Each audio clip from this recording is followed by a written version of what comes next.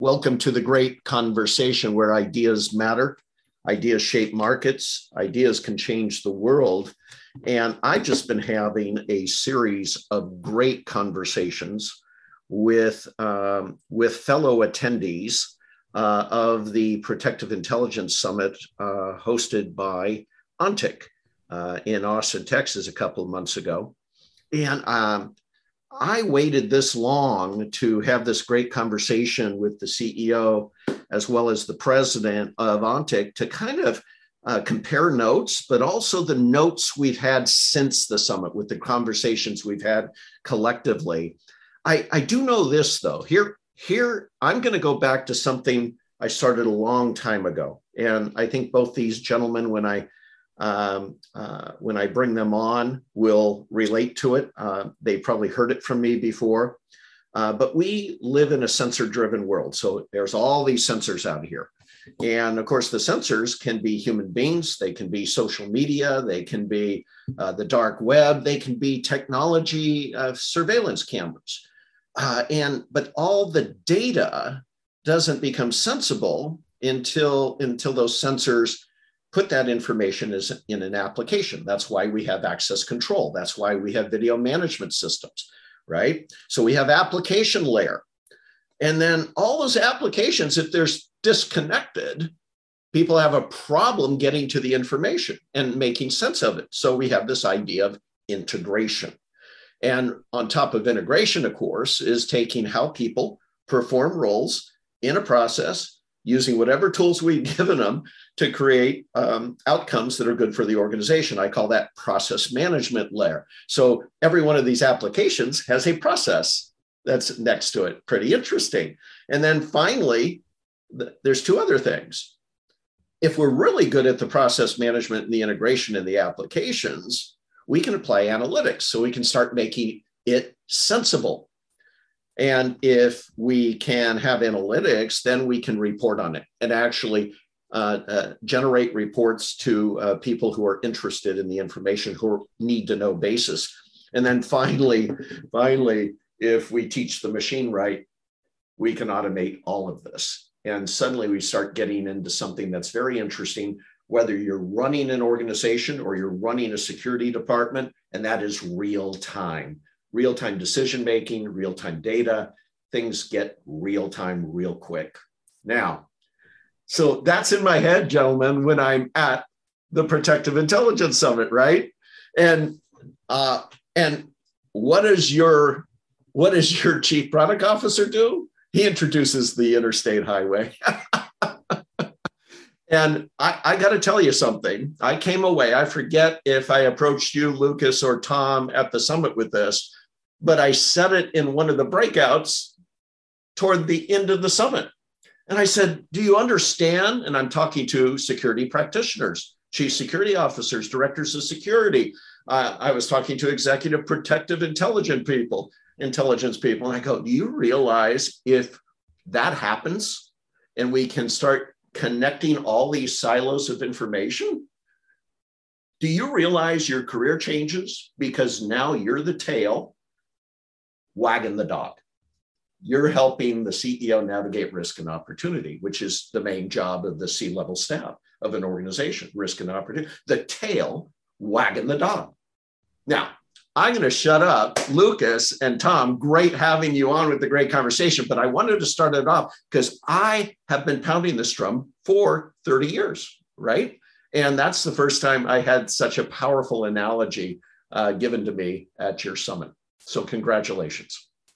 Thanks, Ron. Thanks for having us. Good to see you again. I mean, you just got to be careful, though, with that tail wagging the dog, because you're giving away the secret that we've been keeping on the long-term vision of the company there, right? It's not just to give people some data, right? We're exactly focused on what you're getting after. We can actually impact the business metrics that matter, the outcomes that a corporation is trying to achieve, right? Which, you know, for better or for worse, corporations are decently soulless, right? They are financially motivated. And so anything that is risky that gets in the way of their financial outcomes is a problem, right? So it's fine to keep someone safe on a trip, But how does that actually matter? How do you extend just that one moment of safety into an infrastructure and your process management to actually drive towards that outcome that says, hey, there's more to it than just a couple line items on the 10K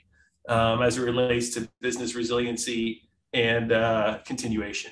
Yeah, it's all about the business. And Tom, you just must be excited as well. You must have come out of there on a high, that summit. Yeah, thanks, Ron. Yeah, we all did, I think. And one of the things that we walked away with was more of an understanding of what's possible. And I think that was really exciting. So like Luke mentioned, right? I mean, it's more, we're not just talking security, right? Security needs to be part of the DNA of a business organization so that, we're not talking about trying to just get a seat at the table. We're talking about making sure that security leaders aren't booted out of the room after the problem's been solved, right? And, back to what you were talking about application and change management, all that. And that's end state, right? We're really excited about moving towards that. I think one of the fun things we always have to take into consideration and never forget is that we're still dealing with the human elements, right? Of people and behaviors and old habits or old ways of doing things. So, I think we're headed in the right direction. And, again, thanks for having us here for the discussion.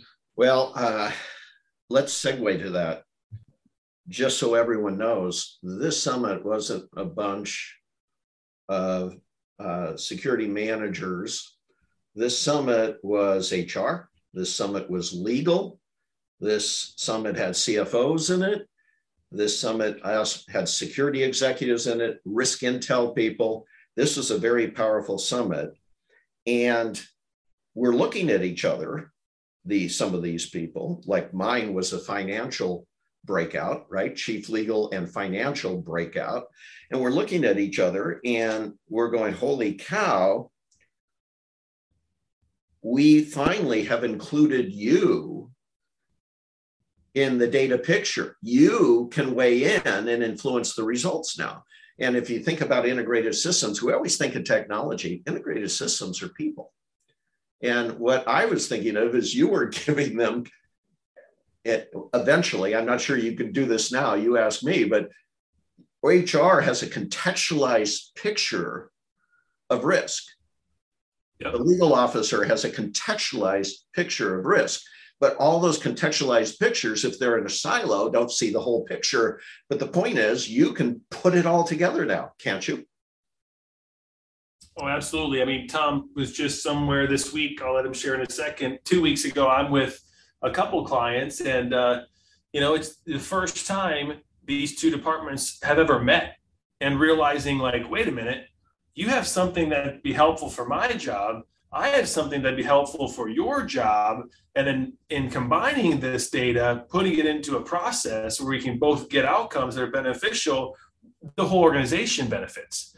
And so that we're having that conversation real time. And, we talked about it, widening the aperture at Summit, getting other people bought into and understanding what can happen here. And I think Tom experienced the same thing, just a couple of days ago, too. Yeah, we met with business leaders of a Fortune 50 organization, right? And they typically, even pre-COVID, have operated in a highly decentralized manner where you have regional teams running operations almost with autonomy, right? And that's really good for efficiencies, but it's also really bad when you want to talk about, all playing from the same sheet of music and understanding risk, at the same time. And you talk about contextualized risk, Ron. I think it's super important because I think to any degree, even in the best case scenario, you're going to have contextualized risk. And we need to still have some degree of that because teams need to stay mission focused on their area of operation. We need to ensure compartmentalized safety and security of information and data and sensitivities, that way. And legal and HR are always going to chime in towards that. But that at the end of the day, the question is, how can we work out systems so that not just the information flows so that the right people get the right information at the right time, but that, even human behaviors and indications of pre-incident indicators of risk are flowing to the right people at the right time. And I think it's important also, sometimes you luck into a strategy. So I'd be interested in, a little transparency here, but if you think about it, you started with a simple problem, and that is just create an optimized threat management system. I mean, it was a simple problem, right? It has a simple process to it. It just, the information was all over the map. How can we organize it effectively? How can we create a great forensics tool that comes out of it? I mean, you started with that, and you still sell that today. You can sell a point solution very easily on a number of different levels, whether it's OSINT, social, dark web. You know, you can sell those blades. Did you stumble onto this system integration, people, process, and tools? A contextualized picture across the whole spectrum? I mean, Tom, you want to dive in? Or you want me to? Well, you know, I'll just tell you one thing real quick, and then Luke, I'll hand it to you. So like we were even just talking today. So it's interesting to see that the continuing value prop, right, of just things living in the same environment, you know, having a central source of truth, it's so valuable, and actually it'll enhance business efficiencies. It'll allow, you know, certain companies to determine pre-incident indicators of purchasing or risk or any other type of behavior you need to monitor for that's important to your business. So that alone at the core is always going to be very important, right? And then, you know, and the reason why I know that Luke and I, you know, partnered together on this, and when we started developing Ontic, was because he had a vast experience when it came to the analytics of external data, right? And how to get everything to live in the same place and understand that, you know, and I think that's where we need to bring everything we do to life. It can't just sit in storage and be, you know, static. Yeah, I think there's a similar to that note that Tom shared. I think there's a benefit of experience, and there's a benefit of the DNA that we brought as well. So the experience of, you know, we aren't all just security practitioners. We aren't all just technologists either, right? We're combining skill sets and different points of view because, you know, this is not the only domain in which something like this has been done. Taking a bunch of data, expanding on the opportunity, finding new, this is not the first time that's happened, right? That's happened in a bunch of other departments already to solve a bunch of other jobs. But then in our DNA is also this idea that we're continuously restless and looking for adjacent problems that can be solved because that has also been done before, right? So how do you go look for it? Now you have to be careful you don't become something else, right? You can't do everything. So there has to be some boundary there, but that's where I think setting appropriate vision and mission for the company is key to say, does this align to our mission, to our core values, and does it help that job get done? So expanding outside of, right, the point solution into saying, wow, there are a lot of jobs that are tangential to this that can also get done at the same time. And look, we unfortunately also bring on some great people that have built amazing companies to help us see around the corners too, to anticipate both opportunity and risk in our approach, you know, year after year. Well, I think you also explained that very well in with Manish's interstate highway analogy. If you think about it, once you develop a platform that has a high degree of connectivity to other applications on the network, on the highway, with on and off ramps, and if you can make that a highly efficient trade, yes, you're going to create other industries out of your data. It doesn't have to be you. And I think that came across very well. You're not out there to do everything, but you want everyone to take advantage of it so everything can be done. Great point. If we're building the highway, right, we don't have to go build every building alongside of it either, right? But we create the infrastructure and allow opportunities there. But once you have that infrastructure, it is easier to go supplement or add to that for us because we did that foundational building block, right? And if you haven't listened to that episode, it'll help give you some context to what we're talking about here with the interstate highway. But I think that's spot on. It's understanding that foundation, and then it's more easy to iterate on top of that if you're clear in terms of, hey, this is the infrastructure that we want to have in place to accomplish X outcomes. Yes, if you are listening to this, thank you for the reminder, Lucas. If you are listening to this, you can go listen to on the Intelligence Autobahn, which is taking a ride to the future of security. And that's where we interview Manish Mehta about the interstate highway system that's being constructed around this whole risk and opportunity idea. Tom, you and I and Luke also had the opportunity to sit in a session Chatham House rules. We're not going to identify anyone in the session, but we had great learnings from that.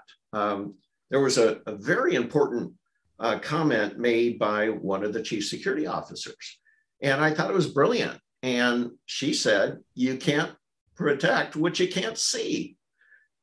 How interesting is that, right? You can't protect what you can't see. And of course, she had a great intelligence background too. So you must have been just excited to hear that comment, which is right on point. If you're going to ask me to protect the company and I can't see through the data, I'm kind of, arms are cut off. Yeah, no, I would totally agree with that. And I would also add that, you can't measure what you don't track and what you don't have exposure to. So, it goes hand in hand. If you're going to, as a security operator or even director, CSO, to make a bigger impact on the organization, right? You have to hit the organization where it lives and breathes. And that's in the ROI component, right? We talk about tracking metrics, showing value. I heard not that long ago, somebody made a comment about, is it safe to assume that if nothing happens to an organization, it's because a security team was really doing their job? And I said, absolutely not. It's safe to assume that people think they don't need security at that point because nothing's happened, right? So getting exposure, to business opportunities, business risk, and being able to drive value there to the point where, enterprise looks at the security team as something that they need involved on a daily basis because they're so resourceful. Yeah, so that I lit up when I heard that. I thought that was great. The other thing, Luke, is one of the top practitioners in executive protection came up to me, and I said, "How you feeling?" He goes, "Excited and scared." And I go, "What are you scared of?" He goes, "Everything I'm doing today has been disrupted." Yeah. And yet he was excited too. He just was looking for that bridge to get from his current state to the future state. Are you seeing that a lot, that you're dealing with that? Help me with the bridge, Luke. Well, yeah. Oh man, so many places to go with here. Look, in part, I think some of the individuals in the security landscape are used to dealing with the tools they have, right? They've come from pick your branch former, and you're out in the field. This is the tool I have. If it doesn't work, I've got my fists. What do I do, right? So they don't beg, right? What do you do? This is what I've got. So I'm going to make do with it. So I think it's also kind of re-educating on hey, in the corporate environment, you don't have to make do. You can actually present a business case that says, hey, I have something I can achieve, an outcome here. So you don't have to just sit there and say, I guess I'm using my fists if it comes down to it. I think the other piece is helping people understand how technology and leveraging data appropriately can be a scaling factor. And we see this with our clients. If you leverage OnTick, you're going to find 6x the volume of threats that you had without OnTick. And that sounds like more homework, oh, shoot, that's more to manage. However, you're probably pretty good at managing, X percent of that. Let's just say 50% of those. And so if it was 100 things you found before OnTick and you managed 50 of them, now you find 600, but guess what? Those same tactics are still going to help you mitigate. So now if you can maintain that 50%, now you have 300 you've mitigated instead of 50. And so that idea of being able to be aware of what's even out there that needs addressing is, I think, a basic first tenet. But then even to Tom's point, how do you attach value when nothing happens, when everything is fine? And be able to say, well, everything is fine not because we're completely safe. Go look at the world right now. Are you kidding me? It's a mess. But no, we're completely fine because we put the right people, processes in place to get the desired outcome that we want. What was cool about the summit as well is the prep work leading up to it. One of them was the survey you did with key executives in the ecosystem. And I started out today talking about disconnected system and system integration, but 70%, close to 70% expected an elevation of risk, right? That then they said they couldn't manage because of the proliferation of data, the disconnected systems, and they were concerned about this lack of visibility, like the quote I gave you where I can't manage, I can't see. And so the opportunity is there to get back to this thematic line for the tail to wag the dog. Yeah. Right. And so now, and we saw this in our executive session too, where one of the CSOs was still fighting the idea of how do I get to the table? And maybe, just maybe, this is Ron talking, maybe, just maybe, they don't have to be physically at the table. Maybe the people who truly own the risk can be at that table, as long as they have the data from that CSO. What do you think, Tom? No, I totally agree. I think, like Luke mentioned, right? We're working with clients and organizations that have brought years of institutional knowledge with them, right? They're used to doing a thing a certain way, solving problems a certain way. And as you take a security professional that may have come from the government space or military organization and now comes into an enterprise that's about, it's not about national urgency anymore or security, it's about profitability and ROI, right? It's a whole different conversation, right? And, one of our participants, he could write a book on this, and I told him to his face he should write a book on this. As a security pro, you need to start speaking to legal like legal. You need to start speaking to HR and finance like they speak, because sometimes as a security pro, you come in and you think, well, I have all this experience, I have all this institutional knowledge. My entire world is operated on trust, absolute trust, discretion. And so I expect that when I'm working with teams, right, when I say, hey, I really believe the risk is X and we should do X because I know it and I've been there, I would expect them to agree, but that doesn't always happen. So what's your next response, right? Well, you have to start speaking business, right? And it took me, ask Luke, it took me a while to figure this out. I'm still figuring it out, right? To start tracking metrics, tracking all the ROI data, demonstrating value. I think one of the, I hate to say it, but an upside with COVID was the fact that security teams had to work in a decentralized fashion. They had to demonstrate value immediately because they weren't on site in front of people all the time. And how do you do that? Well, you have to do that with a data-driven program, demonstrating value when you normally could have relied on assumptions that were no longer there. So yeah, there's we have a lot of headway to make in this, but I think we're in the right direction. That's for sure. You're definitely well on the way. So let's end this conversation with what's ahead, what's on the road ahead on the information highway here. What can we, without giving away too many of your trade secrets, what can we expect over the last part of this year coming from your leaders in threat management? I think if you go back to that interstate highway, right, we've got a lot of the foundation in place for that integrated connection to the data and analytics that you require.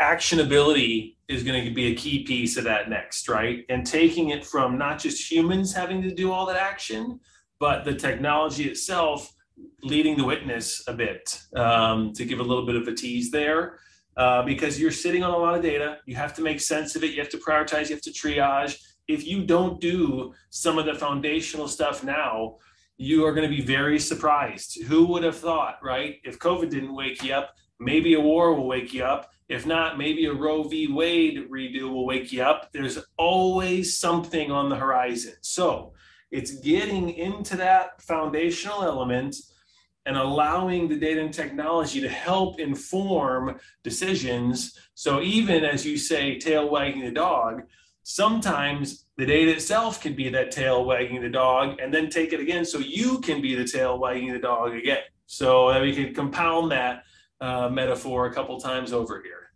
This has been a great conversation with the CEO of OnTech, Lucas Quanstrom, and his co-founder, Tom Kopecki, the president of OnTech. Gentlemen, I can't wait to see what's next. Thanks, Ron. It's great to have us.